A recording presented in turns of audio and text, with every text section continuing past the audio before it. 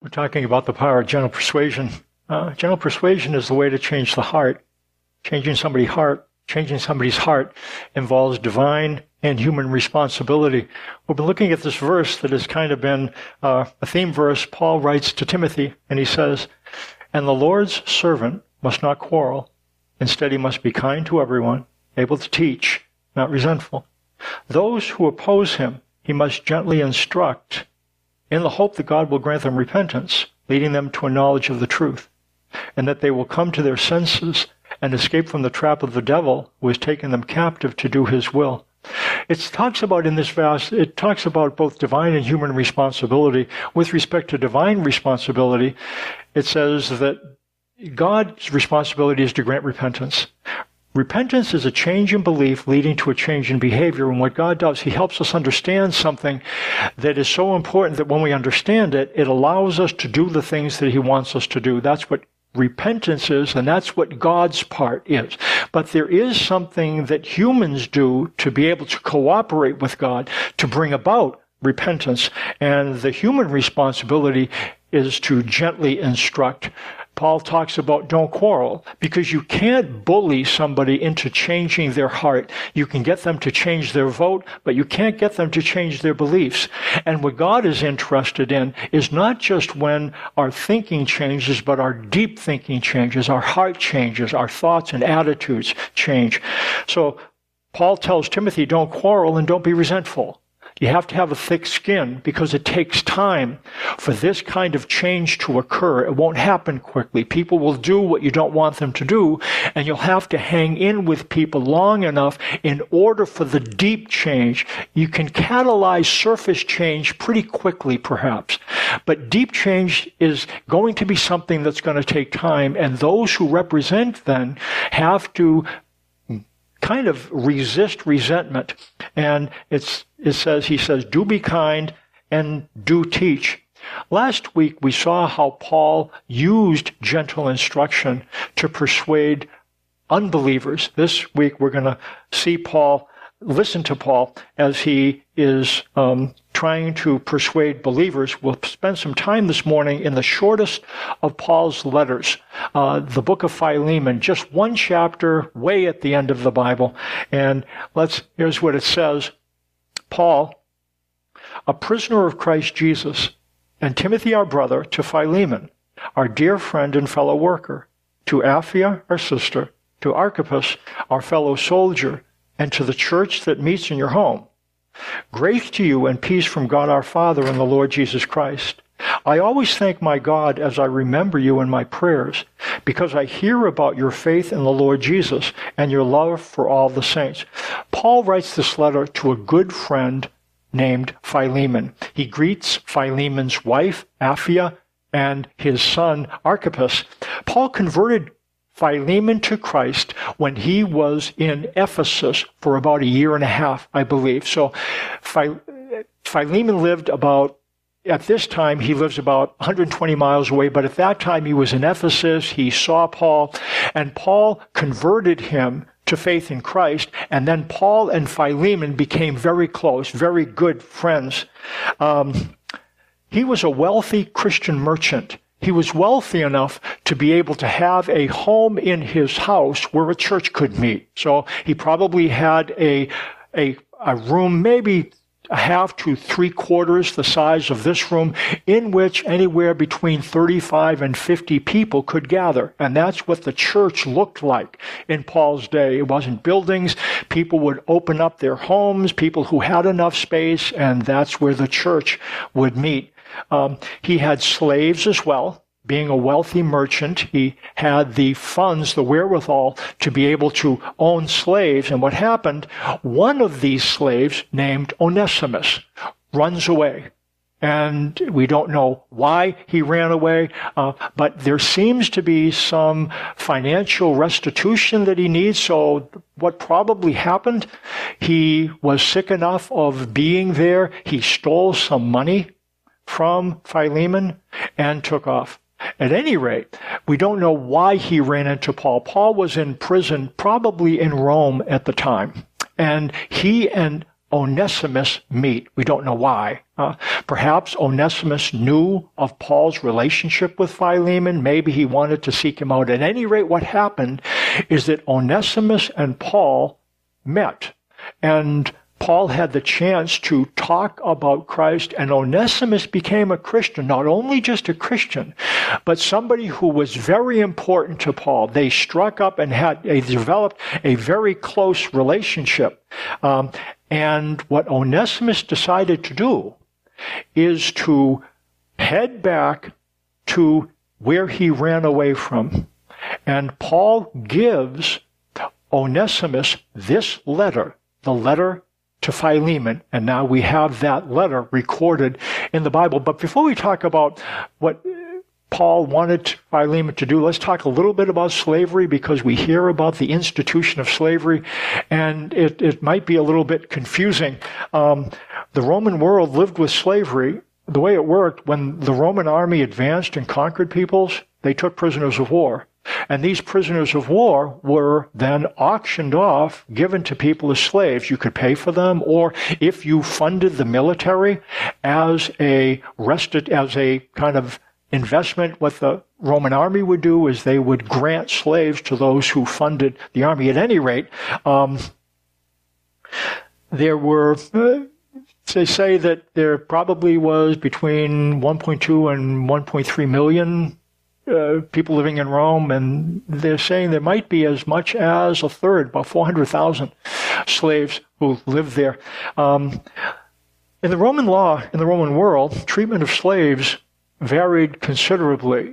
Slaves didn't have any rights, so a master could treat a slave however he wanted to treat him. And it was, he could punish and torture and kill, and the government couldn't do anything about it. And that happened sometime. On the other hand, there were those who treated slaves well. Slaves, especially as Rome conquered not just barbarians, but more cultured people, so that the slaves that they brought back were sometimes well-educated and were capable of really being helpful to a family. And so they almost became part of the family. They were given responsibilities. Sometimes they could marry. They were definitely allowed to worship and to worship God as they wanted to. Valued slaves were loved and protected. Practically, slaves were an investment, and few could afford to abuse them. It's a little bit difficult when we think about it. Why does Paul allow something like slavery to exist? He ends up sending this letter, and he doesn't ask Philemon to free Onesimus from being a slave. What he does is he says, accept him back. Why didn't he do so? It seemed that at the time, Paul was very involved in allowing the gospel to put down roots in the Roman Empire. At the time, there was discrimination based on sex, class, and race. And what Paul was very interested in, and what he had to focus on, is helping people to understand that you don't have to be a Jew in order to be one of God's people. And so he had to make a very clear case about racial discrimination is not the way God works. In fact, he wrote that in Christ there's neither Jew nor Greek, slave nor free, male nor female. So God doesn't discriminate on the basis of race, class, and gender. At the time, though, Paul couldn't afford to advocate for the abolition of slavery, because the gospel would never have gotten to put a root down. It was part of society. So although Paul probably didn't agree with it, he didn't fight it, and he didn't fight gender discrimination either for the same reason. Paul then looked beyond, and Jesus did the same thing. I think Paul probably looked around and saw some things that he objected to, things that he wouldn't have allowed if it were up to him, like slavery. But like Jesus, what Jesus understood, he didn't attack a lot of social things that he was aware of. Sometimes slaves were brutally mistreated. And I think Jesus would have been aware of that. But he doesn't address that issue. And I think what Jesus felt is this. He saw the things that were happening in the world, and for Jesus, what he believed is that if he said what the Father wanted him to say, to whom the Father wanted him to say it, that God would cause all things to be able to work out as they should. Jesus trusted that God had a good plan, he was a good God, and in the end, he would create something that would be equitable and good. And Jesus understood that his part in that was to say what God wanted him to say, to whom God wanted him to say it, so Jesus didn't get the ability to talk in the Roman Empire. He stayed localized in Israel. But because he said what he wanted him to say, then we have a worldwide movement at this point. That's what Paul trusted as well. Paul sends this letter to Philemon and encourages him to forgive Onesimus. Look what it says. I pray that you may be active in sharing your faith. That literally means letting your faith be active. It's not necessarily talking about evangelism. What Paul is saying, I pray that your faith would become active, that you believe things, so I'm praying that you will evidence the faith that exists within you and evidence that in the way that you treat Onesimus. He goes on, so that you will have a full understanding of every good thing we have in Christ. Your love has given me great joy and encouragement, because you, brother, have refreshed the hearts of the saints. Therefore, although in Christ I could be bold and order you to do what you ought to do, yet I appeal to you on the basis of love. I then, as Paul, an old man, and now also a prisoner of Christ Jesus, he goes on and says, I appeal to you for my son Onesimus, who became my son while I was in chains. Formerly he was useless to you, but now he has become useful both to you and to me.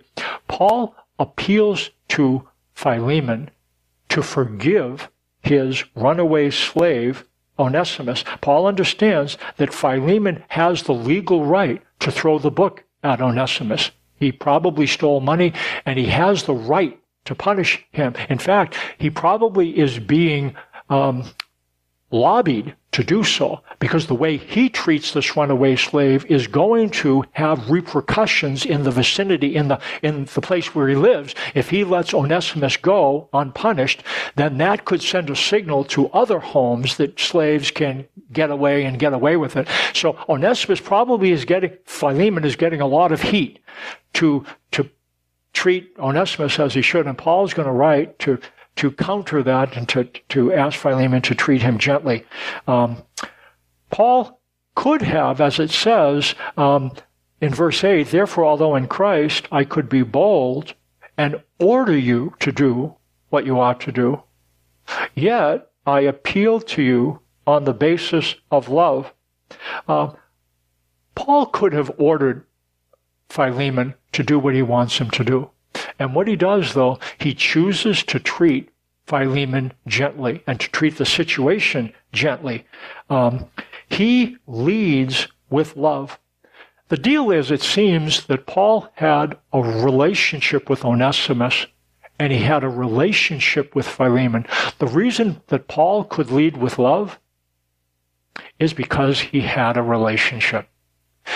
If you don't have a relationship with somebody, sometimes you have to compel them on the basis of what they should do, what they ought to do. But when you know somebody, when you have a deep relationship with somebody, you don't need to appeal to them on the basis of love, what you should do. You can reason with them. Love gives an opportunity to be able to move towards someone gently. And that's what Paul does with Philemon. He's going to not command. And the reason but this letter works is because Philemon knows that Paul loves him. If he doesn't know that, this letter falls on its face because it's all about appealing to the relationship that they had. It's interesting, isn't it? When we think of general instruction, we think of how to say something in a way that it could win an argument. Paul is not winning an argument here. What he did, he built a relationship so that he could appeal to someone, not as a lawyer, not in a courtroom, but in a family room, as family. And that seems to be the strength. We don't know what happened here, but the fact that this letter is in the Bible, it would make sense that Philemon ends up doing what Paul asks him to do. and he treats Onesimus well. And that this becomes a instance where the gospel, the reconciliation that exists this way, ends up becoming a reconciliation this way. It's not just connecting with God, it's connecting with others. That's the challenge with Christianity, isn't it? We can have a relationship this way, but it's challenging to leverage this belief to have a relationship this way. Sometimes when there's individuals who don't believe what we believe, it's very frustrating. We can't have a relationship with all of them. But with the ones that we can have a relationship with, the ability to have a loving relationship allows for a kind of persuasion that is, well, gentle. Without a relationship, there's no way to gently instruct. It's very difficult to gently instruct somebody, but Paul is able to do what he does on the basis of the relationship. And we see the same thing with Jesus. It says, as the Father has loved me, so have I loved you. Now, remain in my love. If you obey my commands, you will remain in my love, just as I have obeyed my Father's commands and remain in his love. I want you to look at that. Jesus is saying, if you obey my commands, you remain in my love. If they agree to remain and to do what Christ asks them to do, why would they do that? Because they want to remain in his love. Would you agree? Why am I not remaining in that chair? There's a chair right there. Why am I not remaining in it? Because I'm not sitting in it. Would you agree that the reason this statement from Jesus makes sense, the reason it has power, is because they believed that he loved them. And they wanted to stay in his love. And that was the power of this promise, and it's the power of Philemon's letter. If there was no relationship, these things would fall flat. Why am I saying this? There's a lot of reasons to obey God. And one of the more difficult one is because of love. All of us have different ideas of God. We've talked about this before, but it seems that one of the prayers that would be wise to pray is, God, help me to understand your love for me. That is the basis for obedience in the Bible. That's how Paul leads. Paul leads by love. He sent Onesimus to Paul, even though he was like sending his own heart. Look what he says. I am sending him, who was my very heart, back to you. Do you get the sense here? This is all about relationship. Paul is saying to Philemon, I'm refreshed by you. We have a relationship. He's talking about Onesimus. Onesimus, I really wish that I could keep him. Look what he says. I would have liked to keep him with me so that he could take your place in helping me while I am in chains for the gospel. But I did not want you to do anything without your consent, so that any favor you do will be spontaneous and not forced. Paul leads with love, and he doesn't lead with law. He doesn't fog Philemon. You know, we talk about when you fog somebody, you try to get them to do something based on FOG, fear, obligation, guilt. Paul could have used fog to deal with Philemon, but he didn't, because that is not a way to change somebody's heart. You can use fear or obligation or guilt to get somebody to do something. The one thing you can't do with that, you can't change their heart. You can change their mind, you can change their behavior. And Paul doesn't use fog, fear, obligation, and guilt to change Philemon. In fact, God doesn't use it either. Paul experienced being prodded and goaded to do something. When he was a Pharisee and a Roman, he was goaded to do the right thing. And he understood what it was like for people to use fear, obligation, and guilt to get him to do what they wanted him to do. And what Paul came to understand when he was on the road to Damascus, and Jesus said to him, Paul, why are you persecuting me? And then he answered the question. It's because it's hard to kick against the goads. Paul had been goaded to do things, and he assumed that that's how God did things. But then Jesus comes to him and says, ostensibly, look, ma, no goads. God doesn't work that way. It says in 1 John 4, there is no fear in love, but perfect love drives out fear, because fear has to do with punishment. The one who fears is not made perfect in love. We love because he first loved us. It's very important. There is no fear in love, but perfect love drives out fear. What this seems to indicate is that love cannot be mandated. Love cannot be legislated. That's what God wants of us. He wants us to love people. It is not possible to command somebody to love or else and have that person love deeply. It's not possible. That's what it says here. There is no fear in love. Sometimes people talk about the fear of punishment. If you take that away, there'll be no way for people to obey, because people need the fear of punishment in order to obey God. The problem is the obedience that God requires of us is love. And love cannot be legislated. It can't be. You can maybe do the outside, we can do the outside, but not with the right motives, and that's what God requires. There is no fear in love. Perfect love casts out fear, because fear has to do with punishment. And the one who fears has not been made perfect in love.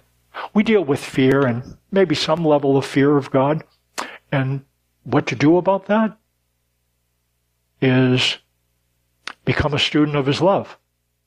Perfect love drives out fear. If your fear is high and your love is low, you could try to press down the fear. That's not going to work. What you do, and what makes better sense is focus on his love. And here's what's going to happen. As your awareness of his love becomes deeper, perfect love drives out fear. Fear doesn't leave easily. Somebody, as we are afraid of God, and all of us deal with a measure of fear, might be aware of it or not, the thing to do about that is to become a student of his love. Fearing God's judgment means that we don't know his love well enough. The love that leads to doing the right thing cannot be mandated. You have a discussion about that, because God doesn't want obedience that is out of fear and obligation and guilt. It's not deep enough. And that's why Paul appeals to Onesimus as he did. Look what he says. Perhaps the reason he was separated from you for a little while was that you might have him back for good. No longer as a slave, but better than a slave, as a dear brother. He is very dear to me, but even dearer to you, both as a man and as a brother in the Lord. So if you consider me a partner, welcome him as you would welcome me. If he has done you any wrong or owes you anything, charge it to me. So Paul appeals to Philemon, invite him back. If he owes you anything, I'll pay it. He goes on and says, I, Paul, am writing this with my own hand. I will pay it back. There's a little bit of a thing here. He says, I'll pay it back. Not to mention that you owe me your very self. There's a little bit of a dig there. But you know what? He can do this, though, because Philemon knew Paul loved him. This could have been a dig if there wasn't a relationship. But there was a relationship, and that's why it's real. I do wish, brother, that I may have some benefit from you in the Lord. Refresh my heart in Christ. Confident of your obedience, I write to you, knowing that you will do even more than I ask. And one more thing. Prepare a guest room for me, because I hope to be restored to you in answer to your prayers. At this point, Paul's thinking that he's going to get out of prison sometime and be able to make a trip. And what he wants to do? He really wants to see Philemon again. Not to check up on Onesimus, but because he loved him and he was refreshed by him. We're going to close by, there's a couple of things when we think about what do we need to do in order to be more obedient to God. A couple of things that are offered. There's accountability and there's encouragement. What accountability is when somebody kind of evaluates you and gets you to do something by pointing out what you are and are not doing. Are you doing that thing you said, and are you not? And accountability can be okay depending on the relationship. Safer to do encouragement. What encouragement is, where accountability is, are you doing the right thing? What encouragement is coming alongside a person and encouraging, helping, influencing them to do the thing best for them. When you encourage somebody, you walk alongside them. When you hold somebody accountable, you stand in front of them. Now, there are some accountability groups that are very love-based. Okay, that might be okay, but there's a lot that aren't. That's why I think it makes more sense, and it seems like what Paul does here, he doesn't use accountability with Philemon. He uses encouragement. And because encouragement is relational, so how do we end this? Understand that the reason why God sent his Son is so that you could know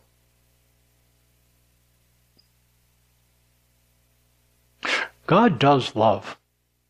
And he sends his Son so that your relationship with the Father would be based in love and not based in law. That we would do what he wants us to do because we believe in him and we believe that he has our best interests in mind. That's the way, that's what God wants. That's encouragement-based. There's those who believe that God kind of holds himself back and he holds people accountable and that can promote an obedience, but it can't change your heart. And gentle instruction can change your heart. That's why God deals with you gently. And he does. He deals with you gently. That thing that you don't like that you do, that problem in your life, we all have them. The new covenant says God is merciful to your unrighteousnesses. And sometimes that feels like a cop-out. There's no way to change your heart except through love and encouragement, though. Stay with encouragement and love, and because that's the way to change your heart, because gentle persuasion works. Let me stand for closing prayer. God, thanks for this letter and for the fact that it ends up being preserved so that we can read about how influence happened in the first century, 2,000 years ago, with somebody that you called to represent you.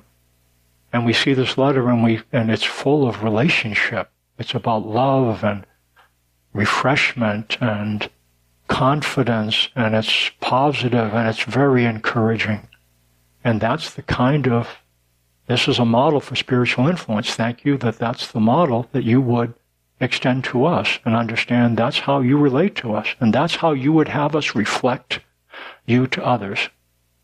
Thanks for that. In Jesus' name, amen.